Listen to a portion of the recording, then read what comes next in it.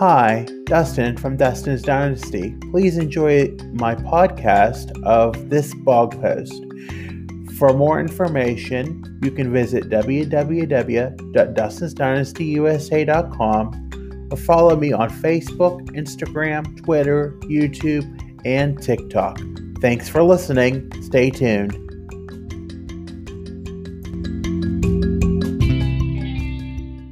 Many times, those who do not know my whole life story approach me and say you are such a positive person.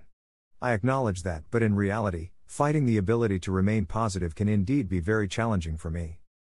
Over the past few years and at certain intervals in my life, I have been surrounded with negative and sometimes toxic energy. As part of my challenges being autistic and having a handful of mental health diagnoses, being presented with challenging behaviors of others or their actions can result in the energy they are emitting onto myself. As such, it can be difficult to remain in good spirits when this occurs, and as such I then transfer this energy into negative and challenging behaviors that can result in my feelings producing negative energy onto others in the form of negative self-talk, self-worth and lack of self-love. Being an empath can open yourself up to being vulnerable to others who constantly desire your support and attention. This is where you as a person need to set boundaries so that you close yourself off from the activity that produces negative reactions within yourself. I had experienced difficulty in understanding the importance of setting boundaries, but choosing to continue down a path that produces negativity from others onto yourself and to others that are definitely not deserving of such behavior can make those that you seek for support want to distance themselves from you. For me, this behavior can be seen each and every time I invest myself in the energy of those that seek me for things that I do not prefer. Something as simple as a deep sigh when something as simple as a notification tone from my phone that causes this reaction can make others aware that I and possibly others are becoming frustrated, and the reaction will indeed be negative.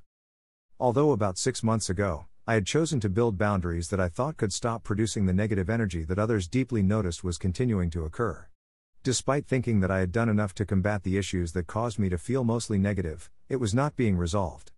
I continually became frustrated, and as such others continually became the casualty of my negative energy, while better, I couldn't see the issue that I thought I had finally conquered.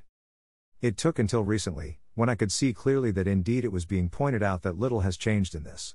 I had known that I had produced this energy within my free time as a result of not being able to be continually entertained, but alas, it was the fact that those that engaged with me throughout the motions of life have been noticing my negative behavior producing, and although others did notice an improvement since building those boundaries some months ago, it was realized that I needed to realize my purpose in life is not to be involved in others' energy, whether or not I had already not been focusing on their energy, but that I as a person in the dynamic needed to understand my purpose of what I needed and wanted of the situation. Simply put, the target of the energy does not require the presence of my involvement or my energy, then I need to not become a spoke in the wheel.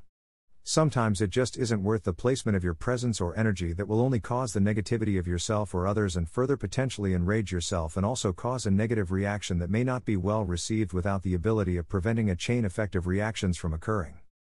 Life, in general, is way too short to sweat the small stuff.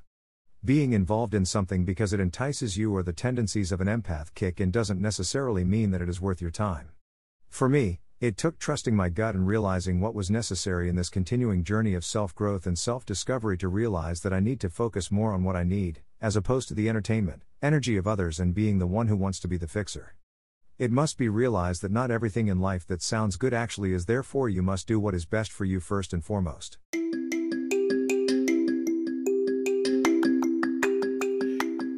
Thank you for listening. As always, you can always visit my blog on the internet at www.dustinsdynastyusa.com, and remember to follow, like, and subscribe on Facebook, Instagram, YouTube, Twitter, and TikTok. Thanks for listening. Have a great day.